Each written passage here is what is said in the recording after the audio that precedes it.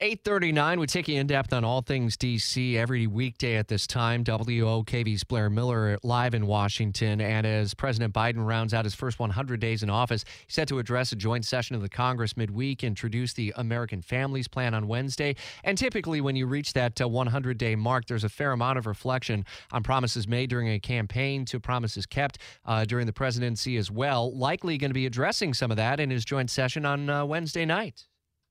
Absolutely. Much of that, Rich, will be big picture, but leading up to that first 100 days, which is especially on Friday, there's a lot of criticism and a lot of celebrating really on both sides.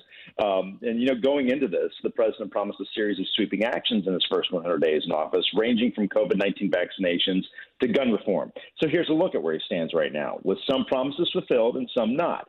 The president promised 100 million COVID-19 vaccine shots in his first 100 days.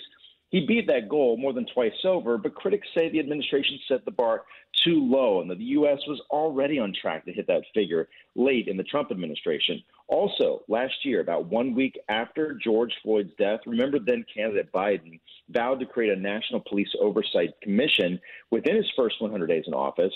He said the goal would be to study paths forward for police reform.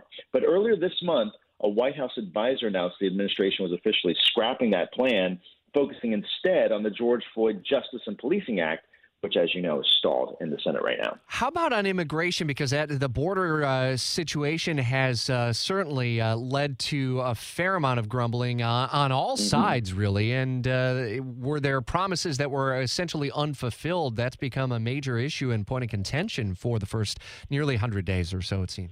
Well, and I think that's interesting, Rich, because I don't think the administration was anticipating it to be such a hardline issue at this point in the administration. They certainly were kind of easing into that, but they have not really put any lines in the sand on that. It'll be interesting to see how far the president goes on that Wednesday night during this joint session of Congress and how much he will lay out in immigration, which is, here in the last week has kind of taken a back seat, but will it come back up? And how heated will it be over the next week as we talk about these first 100 days? Indeed, we'll have coverage for you on Wednesday. Throughout the day and Wednesday night, you can hear the Republican response. South Carolina Senator Tim Scott delivering that. Just in, by the way, Representative Tim Ryan, Democrat of Ohio, has tossed his hat into the ring for that U.S. Senate seat in Ohio. It's 8:41. Blair, thanks. We'll talk to you again tomorrow